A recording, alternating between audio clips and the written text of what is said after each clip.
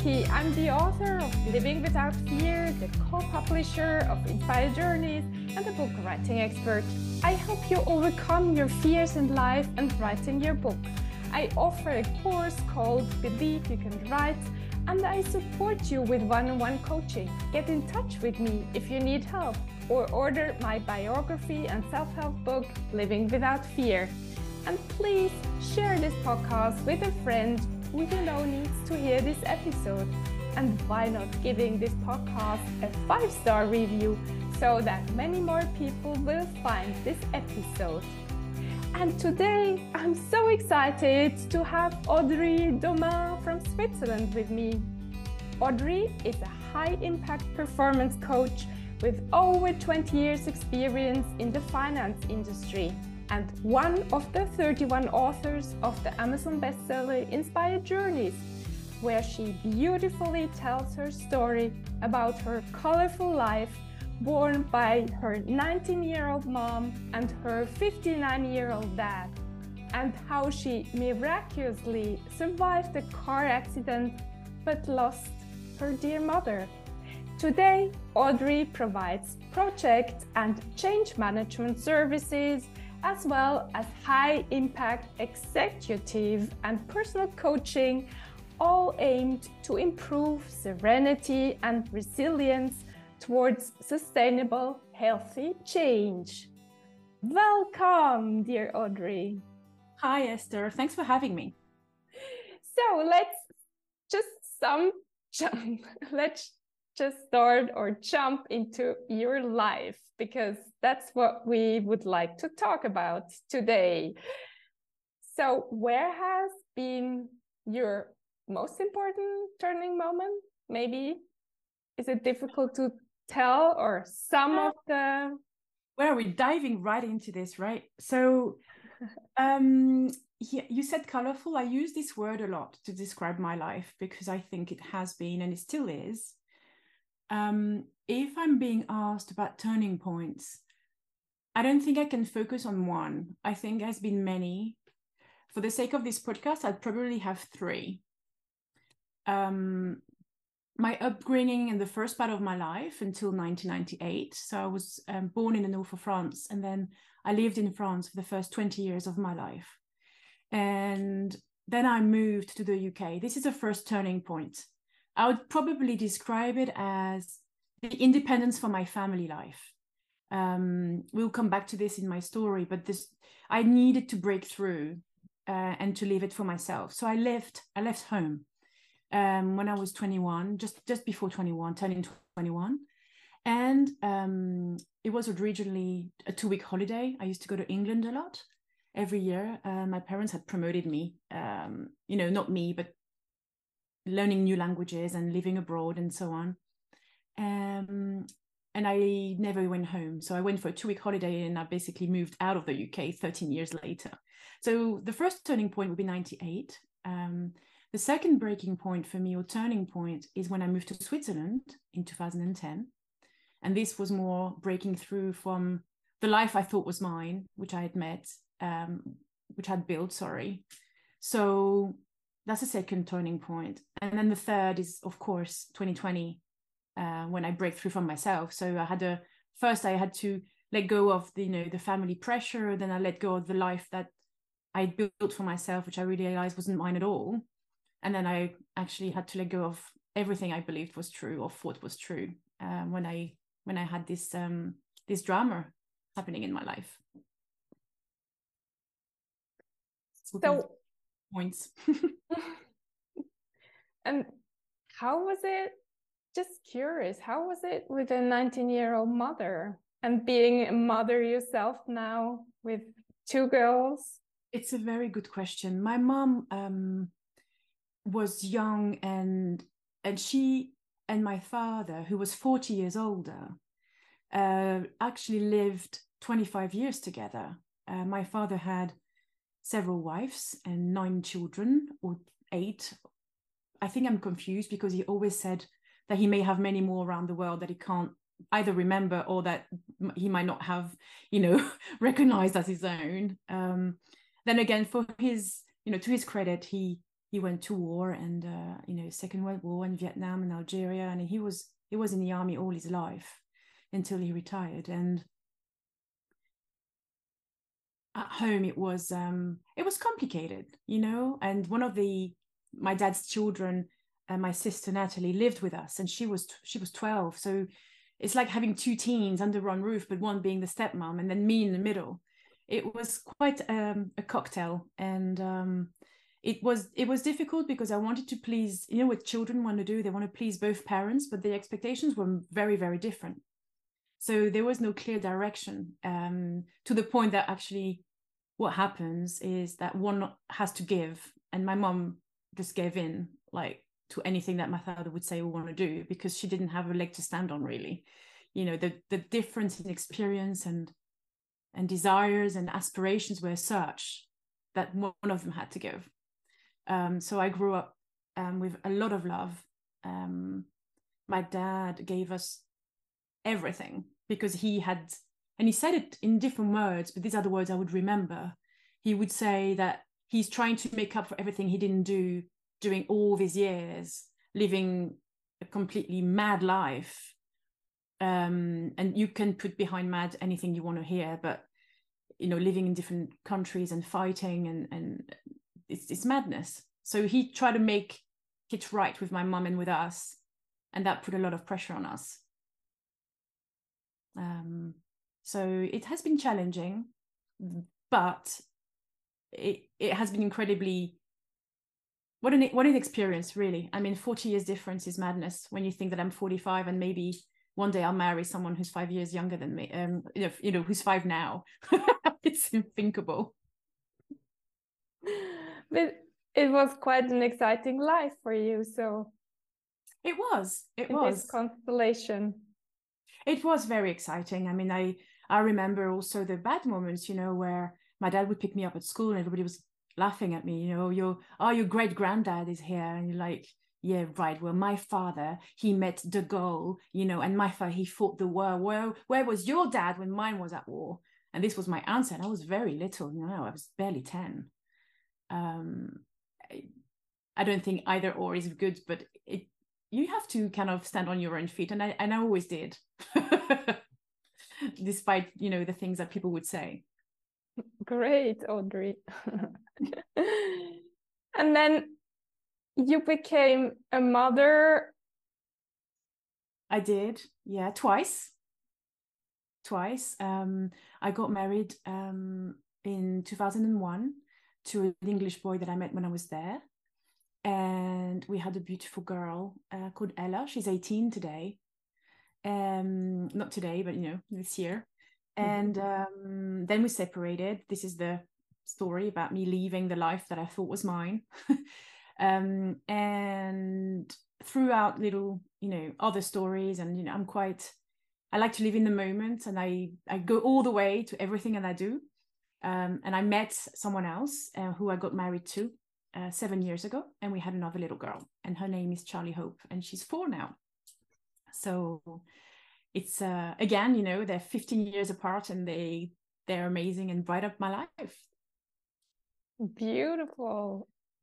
And what's the most important thing of being a mom? For me, I think, I don't know if it's the most important, but it's the hardest, is not to project on them what you would like them to do, and to respect them for who they are and what they think is right for them. It's very difficult. And when you have been through so much like I have, and you have seen so many situations, and especially if you're in a support function like I am today, you want to help. It's more, you can't help it. If you want to share that knowledge, and they are my first guardians of Audrey. Sometimes people don't want to be helped. They just want to be heard. Just listen, just pause, reflect, be there for them. You don't have to do something, just be there. And they're a constant reminder of that for me. So being a parent is guiding, it's not telling. That's very important to me. And your mom, she's been a role model in which kind of relation? My relationship with my mom has been very, very conflictual, very hard, because I had on one side a father who was a big career man, an army person, strong personality, super, super charismatic. Um, and I had a very somehow subdued, timid, in the shadow mother. So I spent most of my life fighting not to be like her, because my father, used to say, and this will come up later, but there's only room in this world for the best of the best. The rest is garbage, Audrey. You need to make it, work hard. And then on the other hand, I had a mom who never worked, right? So we suffered from the pressure that my father put on us, me and my little sister. I have another little sister who's 5 years younger than me. And my older sister who lived with us, and the others would have met later, not all of them. And it was very hard for me to identify myself and to find my own feet as a woman first, because I didn't want to be her. But then I found very hard being the woman my father wanted me to be. It took me a long time to come to peace with what she was, why she was how she was, and I'm actually currently writing a book about my story and writing, researching, and everything, because I've lost both my parents now. So I have access to all these books and stories and letters, pictures. I have 4 boxes I haven't even opened yet. So I can't wait to get, into this and really understand what is it that made her stay, because she suffered too, despite the love. And to come to peace with, we all have our own stories. And of course, as a teenager and a young woman in my early 20s, I hated everything. And now, being at peace, I understand why she made the choices she made, and why my father so wanted us to succeed, because he had himself failed in so many ways in building a family before. So we kind of paid the price for that. I understand very well. It wasn't easy for you. And now you're the role model for 2 girls. I hope so. I'm working hard on it. And very often I say, look, and this is something that's really helped with my eldest. We had our difficult times because Ella and I, lived together, and we moved to Switzerland together, and there was just the 2 of us. I left her dad, I left her country, I dragged her with me, and then I met someone else and she came with me. And then, she's been my ultimate star. Like I was fighting for her every day because I wanted to make it perfect for her. But I realized that actually I didn't have to do that. I don't have to make it perfect for her. So one day I sat her down and I said, darling, I'm learning. I'm not born a mum. There's no book for it. I don't know what I'm doing. Most of the time, I have no idea what I'm doing. I'll just try. So please give me the credit that first I was a woman. Actually, I was a child like you. Then I was a woman. Then I became a mom. But you and I are learning together. So don't expect me to be perfect, because I'm not. And she just looked at me. She was 12. I'll never forget that moment. I remember her room, what she was wearing. And she says, oh, you don't know either. I said, Ella, I have no idea. Seriously, just give me some credit. I don't know. And maybe I'm making mistakes. You have to forgive me for that. We're learning together. But I love you so much. So we'll get there. Oh, Audrey, such a beautiful moment. Yeah, it stuck with me because it's still now. It's something that we both remember. And it's making us look at each other with care rather than high expectations of what we should be doing. Yeah, it's quite intense, really. And how has been the relationship with your mother before you had this car accident? Much better. I think being settled myself into a life that I chose, that was really the one I wanted, being in Switzerland, and I remarried to someone I really love. I mean, we have reached such a balance now. I'm 45, so it took me quite some years, but it's never too late. And I think because I'm in a happier place, it was easier for me to just to see her for what she was and love her for what she was. So the last few years, I've been much more, I was about to say quiet. There was less confrontation. There was less, I was so angry with her for not moving, for in life. I mean, yeah, not physically because she moved a lot, but and doing something out of her life. Just do something. She was young, you know. She had me young, and she would still be very young if she was still here now. So my frustration of her doing nothing of her life kind of didn't have a leg to stand on anymore, because she did do something. She did what was right for her. Yeah. And me saying you do nothing was a judgment, and I shouldn't have never done that. It was a judgment compared to what I think she should have been doing. But she made what she knew of her life. So the last few years we were at peace, and which makes the whole situation even more tragic, really. So it's like you reach a balance of peace, and the arrival of Charlie Hope, my little girl, really softened even more, you know, because she was a wonderful grandmother, really caring and loving with all her grandchildren. And yeah, we had reached a real nice pace together at that point. And then it got interrupted. It got interrupted. I had a silly party accident before the horrible accident. I did my cruciate ligaments, so I had to have an operation, and that was in January 2020. And so she said, "Well, you're not going to be able to walk for a few weeks, and you know, you need help." Yes, mom.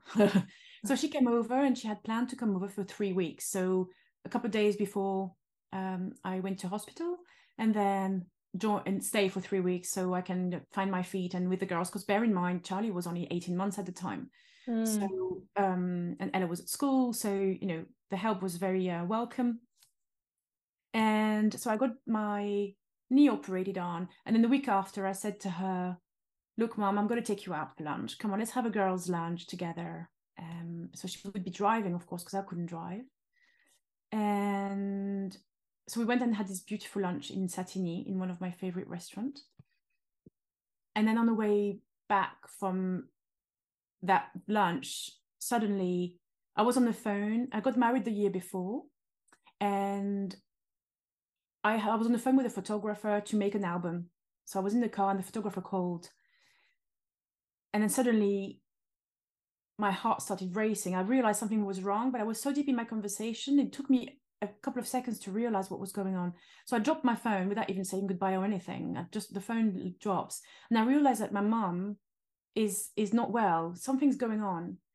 I've never experienced this before. Now, people listening who have people around them with epileptic fits, they would understand, but I'd never seen it. I knew she had suffered from them before.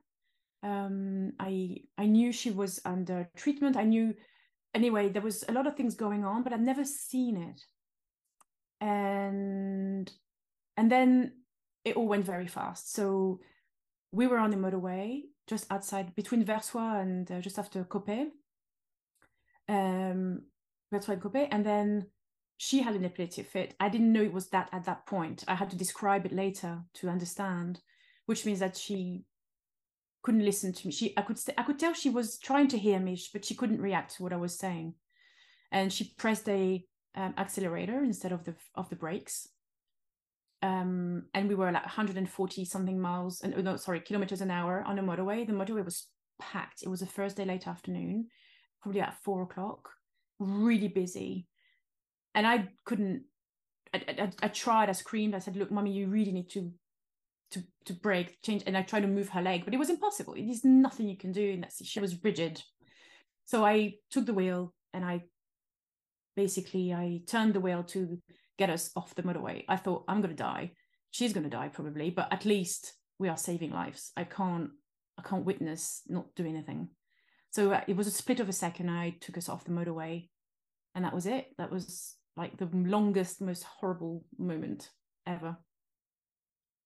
But if it was to do again, I would do the same thing. I mean, so many people, you know, could have died that day. I'm so sorry, Audrey. Well, you know, I felt sorry for myself for a long time, you know, wondering, first, why am I here? Nobody understood why I was there. And I was pulled out of the car, which was a wreck, and helicopters arrived, and there was so many people. I was carried out.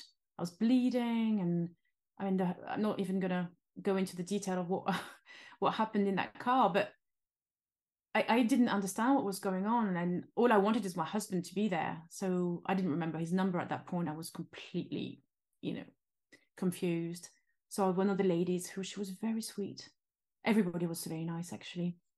Just stopped, and I just gave the number of my husband at his office, because all I can remember is my husband's name and where he worked. It's funny how your brain does like things at these, very intense moments. And then he arrived and was taken to hospital. There's nothing I don't think there's nothing that people feel sorry because their story is so horrible. But on the other hand, if I look at the journey for the last 2 years now, nearly 3 years on, up and down, but one thing that I'm sure about is that there's not any doubt in my head that I was saved for a reason. Because nobody understood why I was there. Like, the police arrived and everybody, like, everything was on paper saying there should be no survivors. It's impossible. And I was there. So a girl on a mission, I think, is how you can describe me now. Yes, I get goosebumps when you say that. You are on a mission. I am. And what is your mission? Probably after 2 years, 3 years, it gets even clearer. Yes, it gets clearer. It gets clearer because it's moving away from the pain, and it's turning pain into resilience and love. And I think that's important, because it's not a mission of I'm gonna kill it and I'm gonna make it, I'm here for a reason. There's none of that in me. It's very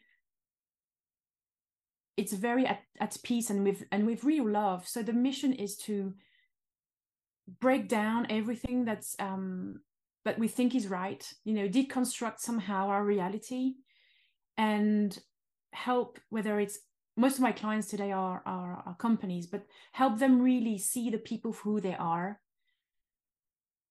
break the codes, break everything we think is right, to make room for humanity, to make room for meaning in what we do. Because I'm a business person. I know what it's like to have a business life. I've lived 20 years in that world, and it's made me who I am today too. And I enjoy that. I enjoy the fast pace. I enjoy the stress. I enjoy the adrenaline. But there's many ways of doing that, reaching a result that's sustainable, that makes money for the company. If that's the reason, that's fine. It's no problem talking about it. But there's a way to do it that considers people in the right way. And my mission is really to bring that. And that's what I do every day. It's absolutely fascinating. It really is. Beautiful. And what is your goal for the next 5 years or 10 years? What would you make me laugh. It's like I'm in a job interview. I have no idea, and that's probably the beauty of it all. I'm in two minds at the moment of, am I going to carry on my own only? I can't tell you how successful what I've built has been over the last 2 years. I cannot believe it myself. Really, really humbly, I can't believe it. Is that what I'm going to carry on doing? Yes. Am I going to carry on doing it on my own? Probably not, because it's a lonely journey to build your offer, sell it, think about it. I think I'll need some kind of structure. I'm not sure what shape it will take yet. But I'm giving myself the choice. I always say that to my clients. I said, you need to give yourself the choice. You have to stop saying I don't have a choice, because we do. So I'm leaving many doors open. I'm meeting many people at the moment who are very inspiring. And God knows where I'll be in 5 years' time. But I want to carry on doing what I do, because that's definitely what I do best. Beautiful. And what are maybe others have also colorful lives as you have or had? What would you tell them? Because sometimes I think it's not easy to get this colorful life together. Yeah, it's very true. I see this a lot around me, people who struggle with what's happening to them. And one of the things that I've noticed, that when we do that, when we struggle, or when we talk about our colorful lives, and mine still is, in many fantastic ways. I think that our body shuts down. You know, we kind of put our head down and our shoulders shrug, and we talk about our colorful life and the pain. And I'd like to invite them to open their shoulders and look forward and go, okay, all right. Is it really all about me? Is it always me? Well, I have news for you. It's not just you. It's a lot of people. Some of them, some of us live through it with more confidence and more, you know, I'm going to say courage, and I don't mean to be talking about people who, you know, sail through life. Nobody sails through life, but it takes courage to embrace what's happening to you and to say thank you. And that's hard, very hard, because there's something in us, a little devil that goes, that's not fair, that's not fair. But it's not about being fair. It doesn't mean, it's nothing to do with that. So stripping ourselves from that is the one thing I would really, really, really invite people to try and do. The second thing is, we're not perfect. We'd love to be. We put so much pressure on ourselves to be, but we're not. And that's okay. It really is very fine, actually. We spend too much time, and I put myself in this, always trying to do things. So we want to do. So it's action, action, action, action. And when we have colorful lives or difficult lives or struggles, we need to fix things. Yeah, it's like we need to fix it. Our brain just does that to us. Yeah, it's survival instinct, just wants to fix stuff. So pause, breathe, stop doing, and just be. Embrace it, take it. You don't have to fix it. Really, really, you don't. And I think that's probably what helps with everything that life, you know, sends you, the fears and the issues. Acting out of conviction rather than out of fear is really something that helps, and it comes from being. Just be. Pause and be. Beautiful, Audrey. Really. Thank you so much. It's Is there something you would like to share on top what you already shared? One last word, maybe? I think we need more love for each other, you know, and there's nothing soft about loving people. It's not embracing everyone and loving people who've hurt you, or it's not about having Sunday barbecues with your worst nightmare person in the office. It's about just some things belong to them, you know, it doesn't belong to you. And I think, more love, more self-love first, you know, and then just let things be and trust yourself. It's all good. Great, lovely. Thank you so much, Audrey. Thanks for having me, Esther. Thank you very much. And thank you, dear listener, for still being here with us. And thank you so much for sharing this podcast with someone who needs to hear this episode. Have an amazing day, and talk to you next time.